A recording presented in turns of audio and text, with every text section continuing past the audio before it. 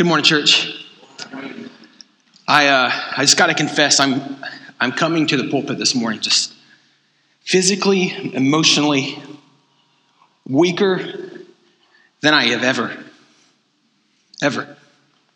I've struggled so mightily just for the past few months with anxiety, and it's just really hit me this week, and I've really struggled with even just thinking that I have the ability to preach this sermon. And I don't know if I can. We'll see. And I don't say that to draw attention to myself. I promise. I just say that just to ask for your prayers. Even right now, pray that I would breathe little things physically, that I would feel the ability to speak. And I know some of you have been in that situation. Like you're struggling with things in life right now that are hard, that you don't understand. You don't understand why God is working in such a way. You don't understand what he's doing. You don't understand why he's put you on a certain path, or physically you're drained, or financially you're drained, or emotionally you're drained, or your relationships are drained, or you feel the church is drained, whatever it is. You're struggling and you don't understand it. Last night I was prepped for my sermon. I was bawling my eyes out, and I said, God, I don't know why I'm like this. I don't know why I'm struggling so bad. I feel like I'm a different person. I just feel like I'm so weak.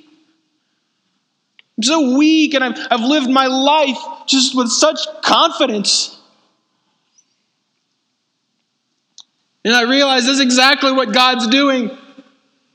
Because in our weakness, it's not me that I'm strong. It's He is strong. He is made perfect in our weakness. So in this morning, whatever good may come of it, it's not me. Certainly it's not me. It's the Lord will work and the Lord will sustain. Which is why I love the book of Joshua. Please turn there, Joshua chapter 1.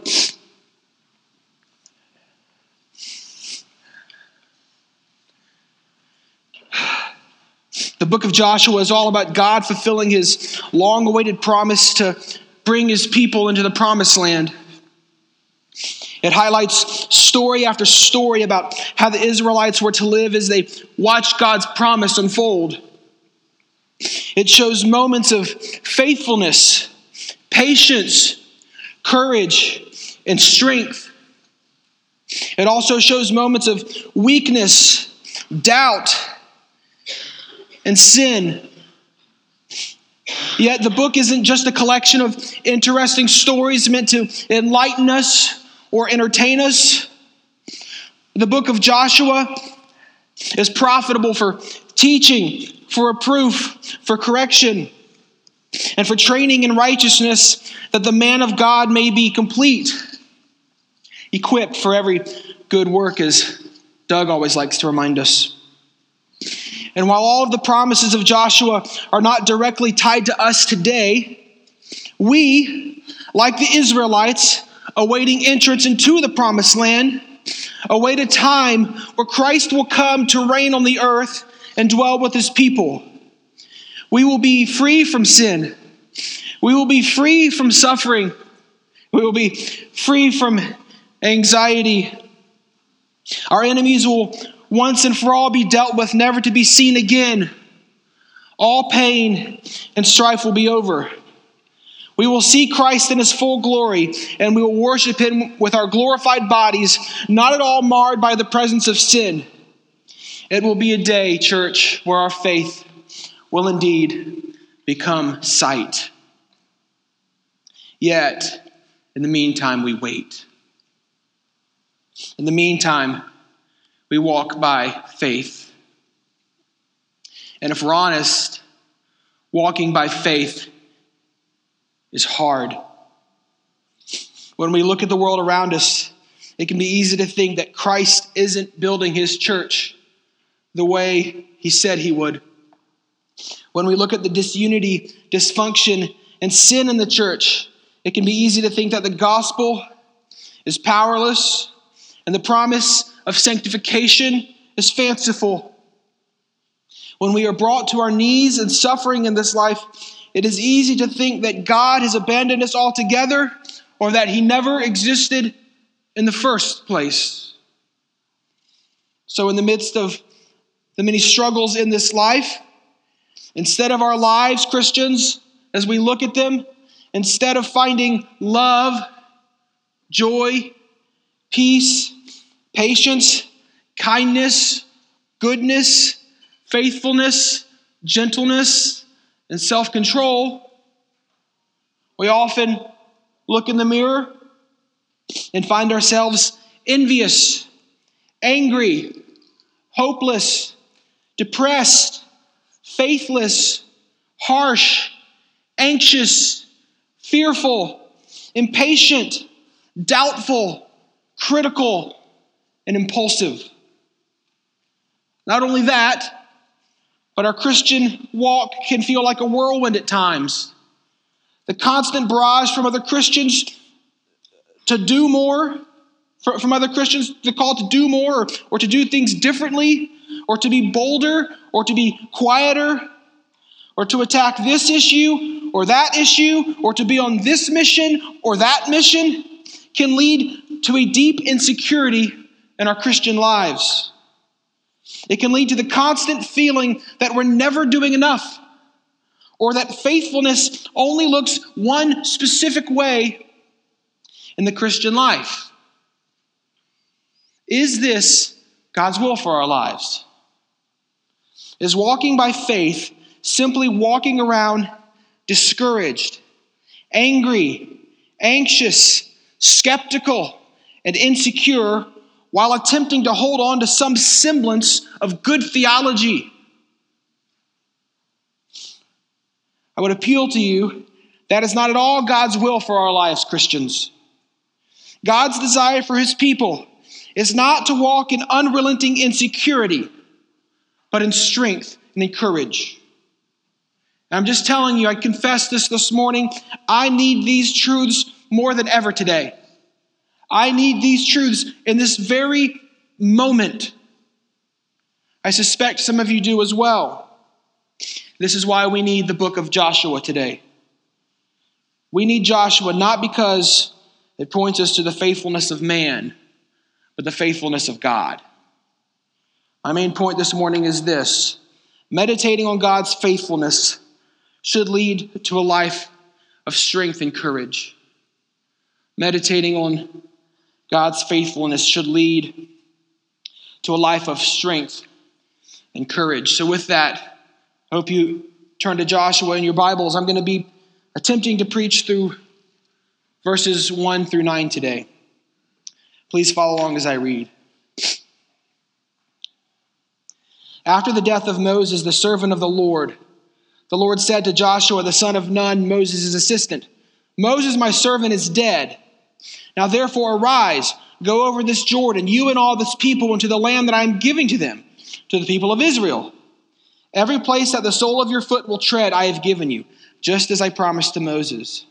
From the wilderness in this Lebanon, as far as the great river, the river Euphrates, all the land of the Hittites to the great sea toward the going down of the sun shall be your territory. No man shall be able to stand before you all the days of your life. Just as I was with Moses, so I will be with you. I will not leave you or forsake you. Be strong and courageous, for you shall cause this people to inherit the land that I swore to their fathers to give them.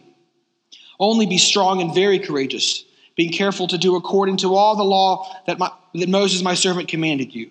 Do not turn from it to the right hand or to the left, that you may have good success wherever you go. This book of the law shall not depart from your mouth, but you shall meditate on it day and night, so that you may be careful to do according to all that is written in it. For then you will make your way prosperous, and then you will have good success. Have I not commanded you? Be strong and courageous. Do not be frightened, and do not be dismayed, for the Lord your God is with you wherever you go." May God bless the reading of his word this morning. I have 3 points. Point 1 this morning: whenever God calls us to obedience, he first reveals himself to us. Whenever God calls us to obedience, he first reveals himself to us. When we truly meditate on who God is, we have to admit that God doesn't owe us anything. He doesn't owe us anything. Psalm 115 tells us that our God is in the heavens and he does whatever he pleases. He doesn't owe us love. He doesn't owe us compassion. He doesn't owe us knowledge of himself. God has every right to show up on the scene and demand anything of us, for he is creator. God doesn't owe us an explanation. God doesn't owe us any context as to why he would demand anything of us. God doesn't have to prove himself to us. God would be perfectly just to not reveal himself to us at all and still demand the world of us because of who he is. Yet, that is not who God is. That is not how God relates to us. God is not a heavenly dictator who sits on his throne barking down commands to his servants. God is not some distant impersonal force. He is a God that has graciously revealed himself to us. Through the scriptures, God has given us his plan, insight into his character, his attributes, his love for his people, and so much more. And typically in the Bible, when we see God calling us to trust him, to obey him, to worship him, or to love him, we find that God almost always provides a reason we can trust him. We should obey him. Why he is worthy of our worship and he is worthy of our affections. He most often does this by revealing not just random facts or random threats, but by revealing himself to us. Said a bit differently, God most always roots his imperatives to us in indicatives about him. I'll say that again. God most always roots his imperatives to us in indicatives about him. This is what we find at the beginning of the book of Joshua. Now, as we begin this book of Joshua, we must acknowledge that we are in an incredibly interesting time in Israel's history. In the book of Exodus, God uses the prophet Moses to bring the Israelites out of slavery and promises to bring them into a land that he has promised them. Yet, as one would read in the book of Numbers, because the Israelites did not trust and instead chose to turn to idols, the generation that was delivered out of Egypt would not enter into the promised land. Instead, the unbelieving generation wandered around the wilderness for 40 years until they died out. Once they died off, God would fulfill his promise to the Israelites. God would indeed bring his covenant people Israel into the land that he promised. And this is where we find ourselves in Joshua 1:1. Moses, who led the people of Israel for 40 years, has died. And now Joshua has taken over as the leader of the Israelites. Now one can imagine how hard that had to be for the people of Israel. Moses was a prophet who spoke face to face with God Almighty. He was a godly, faithful man who feared the Lord and walked according to his ways. In fact, if you turn likely a page back in your Bible, Deuteronomy 34 tells us that Moses lived until he was 120 years old. His eye was undimmed, his vigor was unabated, and the people loved Moses. In fact, they mourned for 30 days straight after he died. We must also understand that there was never another prophet like Moses in Israel until Christ steps on the scene in the Gospels, who didn't just speak face to face with God, but was God in the flesh. Moses was the deal. You hear me? And so one can imagine how difficult this must have been for Joshua. It is difficult to lead any group of people. It is especially difficult to lead a nation. It is even more difficult to follow in the footsteps of a leader like Moses. So one can imagine as God is calling him to do this, the insecurity that he must have felt. He must have felt so much doubt as to whether he could lead the people to trust in Yahweh. Not only that, but it must have been difficult for the Jews to look to their younger, far less experienced, far less impressive new leader. It must have been a struggle to go from a leader who spoke face to face with God to a leader who didn't. Yet, in the midst of Joshua's likely feelings and abilities, God had an incredible calling for Joshua.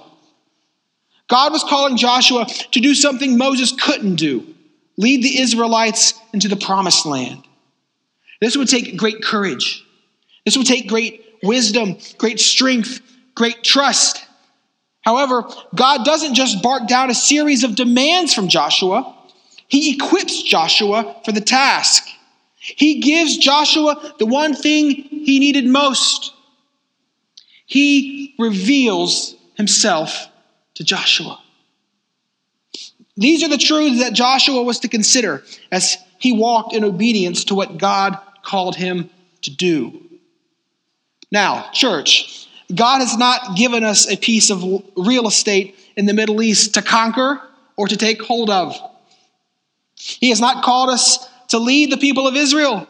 He has not called us to walk around walls, blow trumpets, or kill people who are opposed to Yahweh, as we will read about in future days in Joshua. Yet God has called us to a calling far more glorious and miraculous and eternal than Joshua's calling. Christ has called his church to take the good news of the gospel to the nations. We're not talking about one nationality or one strip of land here. Our mission, our calling, church, involves every square inch of the globe. Our mission, our calling, involves people from every tribe, nation, and tongue. Our mission also involves living out the truths and implications of the gospel in the context here of Community Bible Church. Yet, when we consider our calling, it is easy to grow faint-hearted.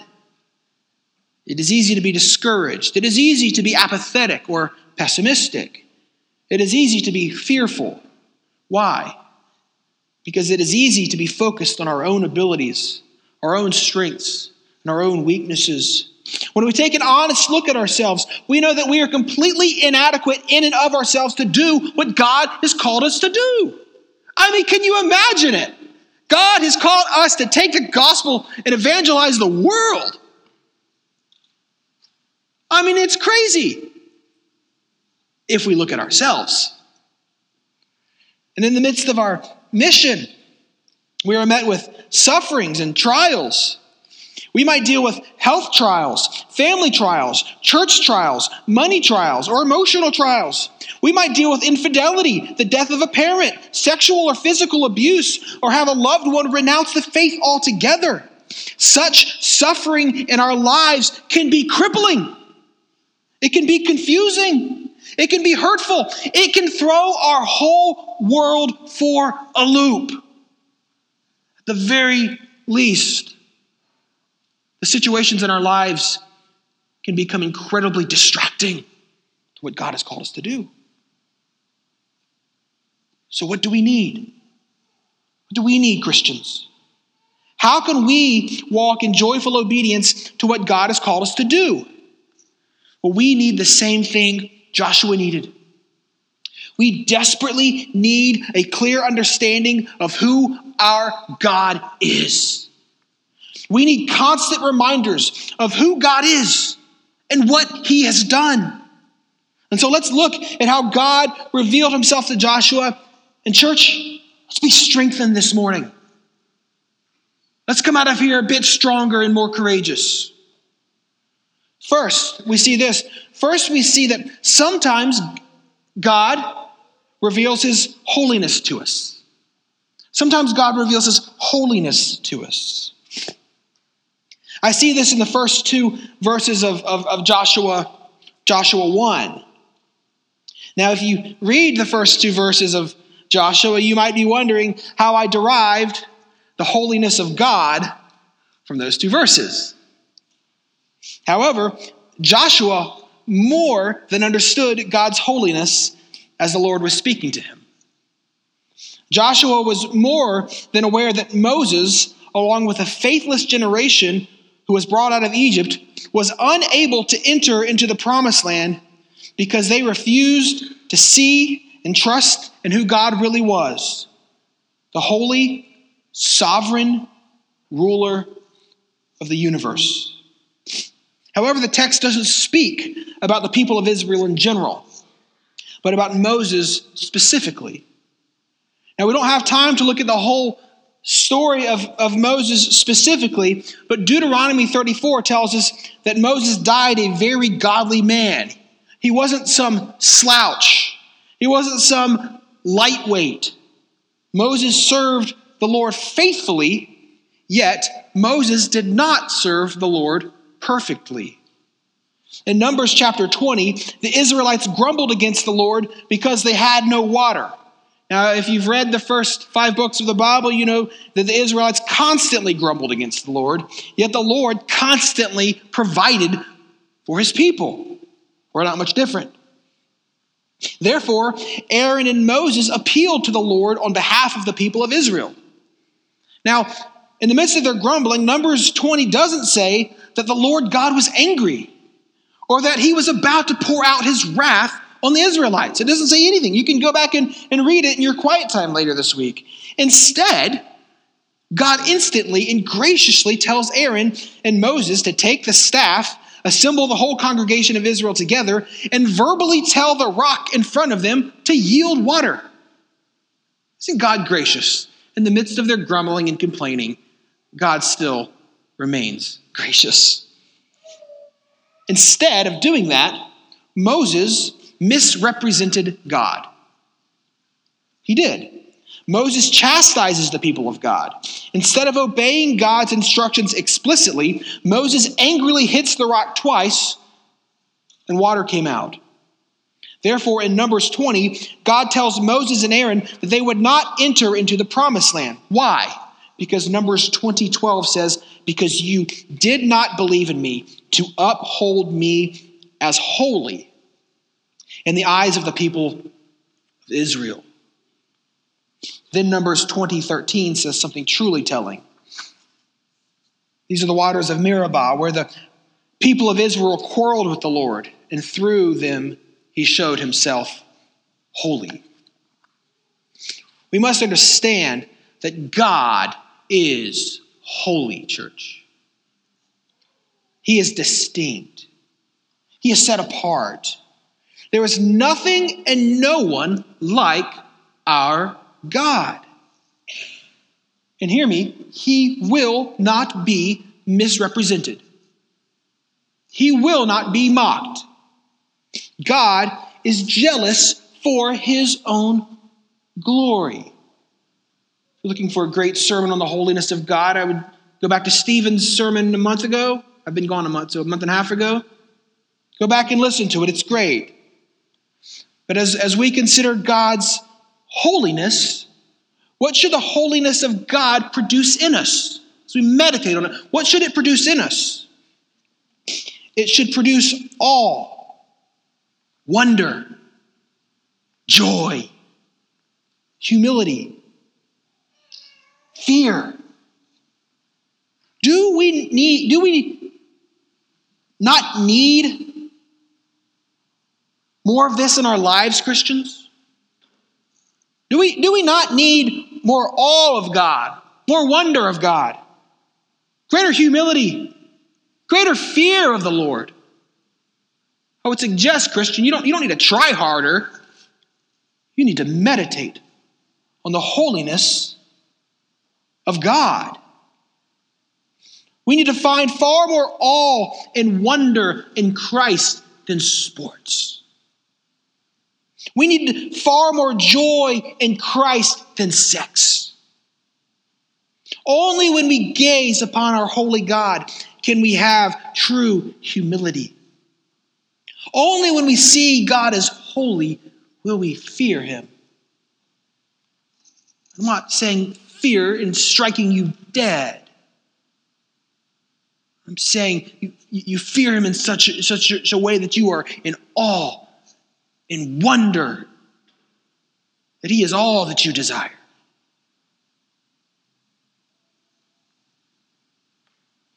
So what does Joshua think about when God mentions the death of Moses?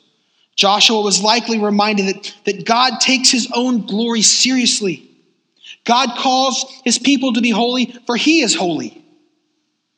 Equally, as God's ambassadors here on earth, we must remember this as well. In our battle against sin and the flesh, there is no greater motivation than the holiness of God. And one final thing that the holiness of God produces in us is gratitude. Why? Because if a man like Moses wasn't good enough to earn God's righteous standard, neither are any of us. Like Moses, we needed a Savior. We needed someone to satisfy God's wrath on our behalf. God has provided that for us in Christ Jesus. Let those of us in Christ not only tremble when we consider the holiness of God, but also live with a deep sense of gratitude, knowing that we can approach that holy God by grace in Christ Jesus. Second, God often reveals his sovereign plan to us in his word. He often reveals his sovereign plan to us. In verses 3-4, God reminds Joshua of the promise he made to Moses. This wasn't a promise that was just given to Moses, though, but a promise that stretched all the way back to Genesis 12, where God promised to make a nation from the seed of Abraham and to give them a physical land to dwell in. God even specifically spells out the physical dimensions of the land that he was going to give to his people. And this giant plot of land was already inhabited and fortified by mighty and barbarous nations, but God was revealing his sovereign plan to Joshua. God wasn't calling Joshua to focus on the obstacles before him, but on the God who would go before him and accomplish his sovereign plan. This promise that God made many generations prior to Joshua was about to be fulfilled. God would call Joshua to walk by faith as God accomplished his good and sovereign plan for his people. Today, God calls us to consider his sovereign plan for us as well. We need daily reminders of God's good plan for his church. So when the church seems to be dwindling in influence and number in America, we must remember Matthew 16:18, where Christ said, "I will build my church, and the gates of hell will not prevail." We need to hold fast to God's sovereign plan. When evil seems to abound around the world, and when we experience injustice in our own lives, when it seems like the unrighteous will get away with their sin, we can remember Psalm 1:5 that says this: "The wicked will not stand in the judgment, nor sinners in the assembly of the righteous." When we are tempted to despair from our own sin, we must remember John 10:28, where Jesus promises us that no one will ever be able to snatch us from Jesus' hand. We are safe and secure in Christ. We can never lose our salvation. When life is harder than we can bear in our own strength, and we're in the midst of the worst kinds of suffering, we must remember Romans 8:28 that says, "For those who love God, all things,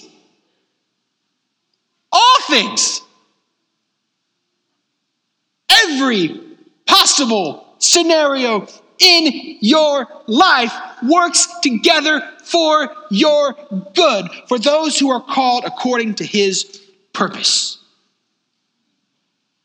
When we're tempted to be distracted by politics and often find ourselves discouraged as the political minority in our country, we can remember God's sovereign plan for us in Revelation 22:5, where God promises that God will be our light and we will reign not for 4 years, but forever and ever with him.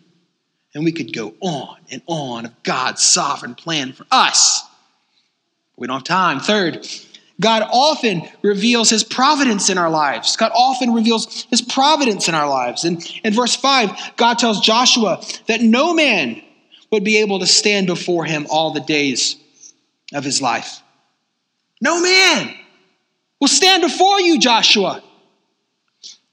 As I mentioned earlier, this promised land was already filled with nations that on paper were far more impressive than this group that was wandering around the wilderness the past 40 years. We're going to see this. These nations were already established. They had forts, they had walls, they had weapons, they had chariots. They were all mightier and scarier than Israel. Yet, God promised that no man would be able to stand before them. I greatly look forward to the coming weeks where we see this unfold. This might have sounded a bit absurd to some people. However, as Joshua was an assistant to Moses, he was well aware of how God brought down one mighty nation already in Israel's past. He was well aware that the Israelites were slaves in Egypt, and God called his shot that he would bring his people out of Egypt, and he did. God brought down Pharaoh and all the pagan Egyptian gods simply by decreeing it. If God was able to provide in the past, God was certainly capable of providing in the future. Without knowing every obstacle that was before him, Joshua had every reason to trust in the providence of God, no matter what the Israelites faced.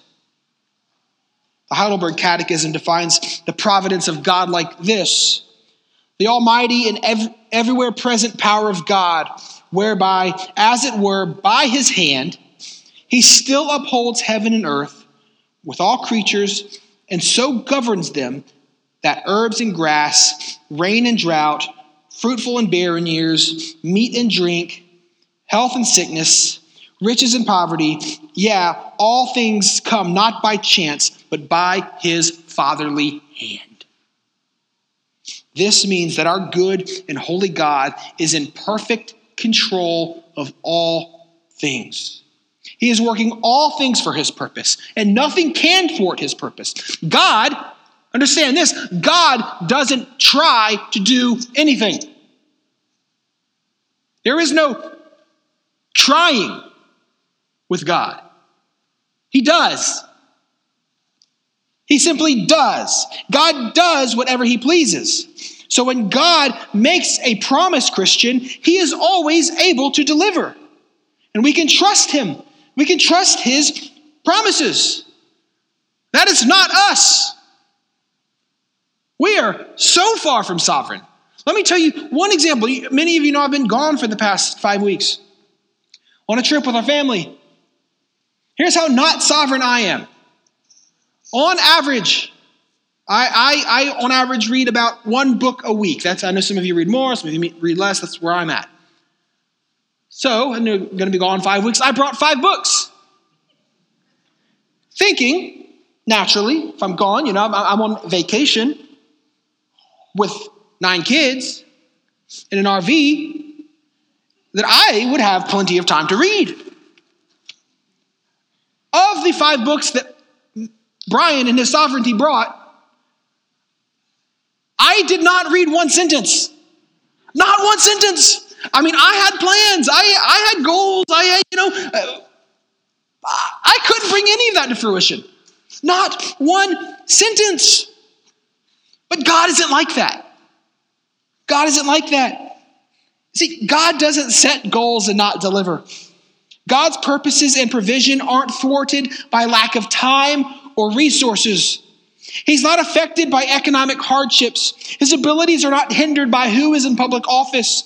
No Supreme Court autonomously aids or stops his purposes. God's sovereign providence cannot be thwarted. And this is so important to understand in the Christian life. If God is completely sovereign over all things and is actively working all things for his glory, then we can sincerely and genuinely trust the many ways God has provided in our lives. For instance, if you struggle with anxiety like me, You can turn to Matthew 6 and see that God is sovereign over everything in your life and will provide in such a way that you can joyfully seek his kingdom and his righteousness without worry. In other words, if you don't have it, God, in his good sovereignty, says you don't need it. So rejoice. And far more impressive than God's ability to provide for our physical needs, however, are his ability to provide for our spiritual needs.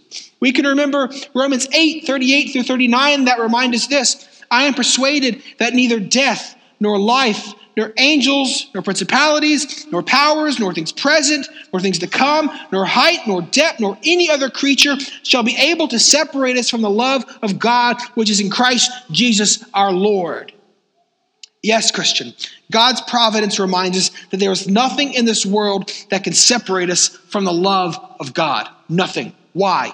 Because the Father provided us with God the Son, and nothing can come between the love the Father has for his Son. And we are found deeply and securely in the Son. Fourth, God often reminds us of his presence. He often reminds us of his presence.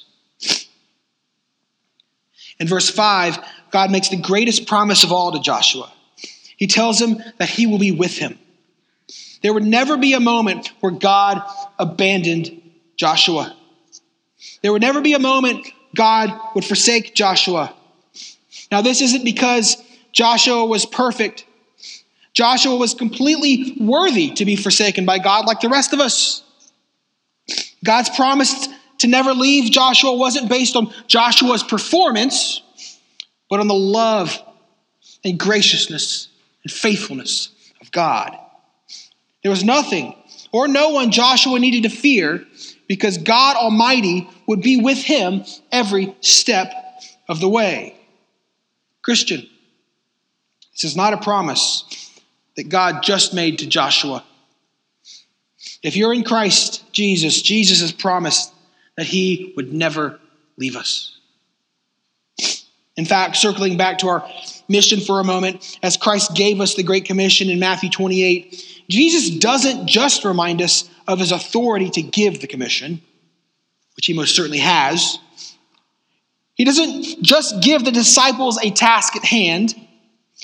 Perhaps the most important part of the Great Commission is that Jesus would be with us always, even until the end of the age. This means that we don't have to minister in our own strength. We don't have to minister in our own intellect. We don't have to minister in fear or in apathy. We don't have to let the weight of this whole life and all of its anxieties crush us. Why? Because Christ is with us and will be with us until the end of the age. Not only that, but Christ is with us in our afflictions and sufferings as well. Meaning that we never suffer alone. In fact, Romans 8:26 tells us that the Holy Spirit helps us in our weakness and intercedes for us with groanings too deep for words. The Holy Spirit doesn't pray, listen, Christian, the Holy Spirit doesn't pray that all of our earthly situations will change. It's not his prayer for us. But that in the midst of our sufferings, we might have joy, conviction of sin, peace, and love for Christ. He prays that our strength would be in Christ alone. Christian, isn't it good news that Christ will never leave us? Never. Point 2. In light of God's character and work, in light of who God is, in light of his character and work, we can walk with confidence in this world. We can walk with confidence in this world.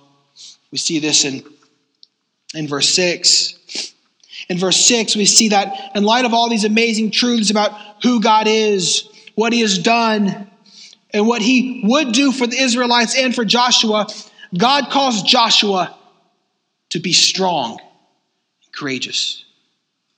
In light of who he is and what he has done, what he will do, Joshua, be strong and be courageous. These two words for strong and courageous, they don't signify outward physical strength or a boisterous boldness. He wasn't calling for Joshua to be a physically gifted loudmouth. When I was in my 20s, I would often look at older men who were quiet and went about their business a bit more privately, as passive and weak and unfaithful. To me, real Christian men were loud, bold, decisive, always out front, blunt, etc. My standard for biblical masculinity and strength were guys like Mark Driscoll, and we see how that played out. With that as my only standard of masculine strength and courage, I burnt a lot of bridges that way, and I couldn't have been more wrong. That's not what he's calling Joshua to. In fact, strength and courage isn't just a masculine trait. We're going to see this all throughout the book of Joshua. When we get to chapter 2, first thing what we're going to see is a woman showing strength and courage. Look forward to it. God's call for Joshua demonstrating strength and courage wasn't a call to a specific looking personality. The call for strength and courage was a call to a steadfast trust in God. That was the call. It was a call to trust in the character of God. It was an unrelenting call to trust the promises of God. It was a call to trust the sovereignty of God. It was a call to trust the providence of God. It was a call to walk in true conviction that Yahweh was Lord. It was a call to obedience no matter what the cost. It was a call to treasure Yahweh above everything else the nations had to offer. Christian, hear me. God is the only one who knows all things. He is the only one who can do all things. He is the only one who is truly good. He is the only one whose purposes cannot be thwarted by anything. In other words, God is the only one and only thing in the whole universe in whom we can truly have unshakable confidence in. Only God alone. Only God alone. I listen to investment podcasts. I don't know if any of you like investment podcasts. I'm not advertising for them or anything. But if you do, you often hear paid advertisements. And they often use this phrase as they're trying to get you to buy their product, to invest with them. These are some big companies. They're powerful companies. They've got a long decades track record of good performance, and they advertise, you should do this. But at the very end, they say this: past performance is not indicative of future results. You ever heard that? Past performance is not indicative of future results. These are some of the richest, most powerful companies in the world. I mean, they could buy their way into any room. They could influence any politician in any world system. These guys are brilliant, but they're not sovereign. And they know that. Therefore, they have to say, past performance is not indicative of future results. Friends, the only one in this world who can truly make guarantees every time and bring them to fruition is God. And God is calling us to trust him in the midst of whatever is going on in our life. He's calling us to put all of our hope in him alone, no matter what comes before us. And in fact, he's quite the opposite of the financial experts. God is calling us to trust in those future results because of God's past faithful performance. God is batting 1,000 in all that he has ever desired to accomplish, and he will not stop. So what does walking in strength, in courage, in the character and work of God look like? What does it look like? What does it look like to walk in confidence in this world? It means that when life looks different than we think that it should,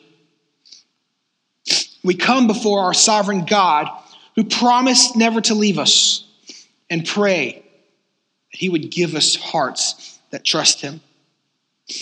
It means when we struggle for joy and peace in this life, we come before our God who promised to give us peace through Christ Jesus and pray for joy.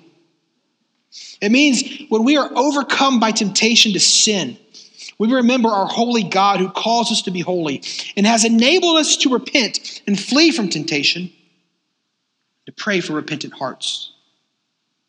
When we're tempted to jealousy, we remember that God has sovereignly provided everything we need according to his will. In other words, in whatever we're going through, we find our strength in God alone. Period. Period. No other person can do this. No amount of money can do this. No situational change can do this.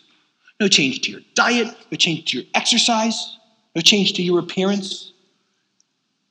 Nothing fulfills us, gives us joy, gives us hope, gives us peace, like the Lord God Almighty. Period. Christian, God's will for you and whatever you're dealing with is not for you to walk around angry, anxious, depressed, or apathetic in this world, waiting for the Lord to return. Oh, this world is just awful. Just come, Lord Jesus. Or just waiting to die and go to heaven. I mean, those are great promises. We should pray for the Lord to come, but not just because we're just so downtrodden all the time and angry and anxious and depressed. It's a good desire to go be with the Lord. That's what Paul said, but not because Paul was just fed up with everybody in the church. All right? God's will for you, God's will for us, Community Bible Church, is for us to walk joyfully in strength and courage, trusting in God's character and providence. And never is this more evident than seeing what God has provided for us and offering Christ on our behalf. Understand this, Christian, that we can walk in strength and in courage in light of what Christ has done on the cross. I'm telling you this right now. If you are in Christ, your biggest need has been met.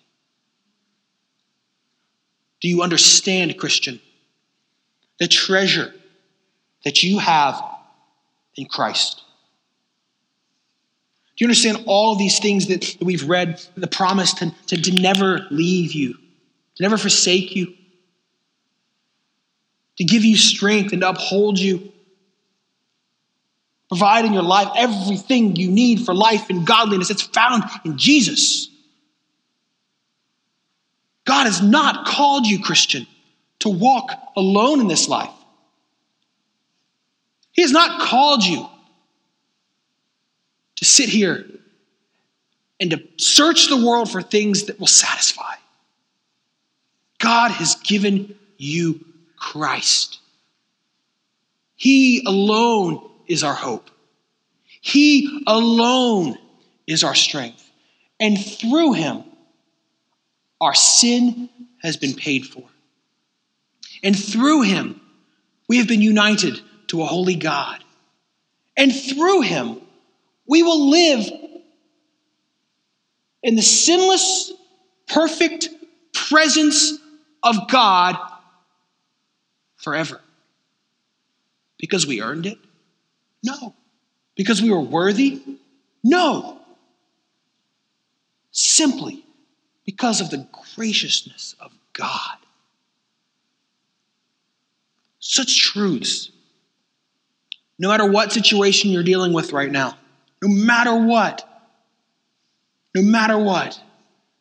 can give us rock solid confidence and strength and courage to walk in the midst of trials and struggles and to fulfill God's mission for the church no matter what comes.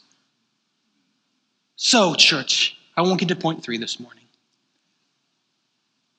Let us continually meditate on Christ. Let us continue to meditate on who he is and what he has done. And I will tell you this, one quick story, then I'll be done. This is how we need to encourage one another. In the midst of struggles and trials and whatever's going on in our lives, we don't need to encourage one another just, it's just going to be okay. Life could get a lot harder. We don't encourage each other with better circumstances. We shouldn't encourage one another to envy or jealousy or anger or bitterness. We need to be people who encourage people with who God is and what he's done. Last night, I told you I was just sitting there struggling. I was just texting James, and I can't preach. I can't do it. I physically can't do it. Never felt that way in my life. Y'all know that. And James is coming before me with scripture, reminding me of who God is and what he's done. That's the kind of way that we need to interact with each other in here, friends. That is what we need. And may we be a people in the midst of life that we're constantly pointing one another to our good and holy God and what he's done. May we hope in that, not in a change in circumstances. Amen? Amen.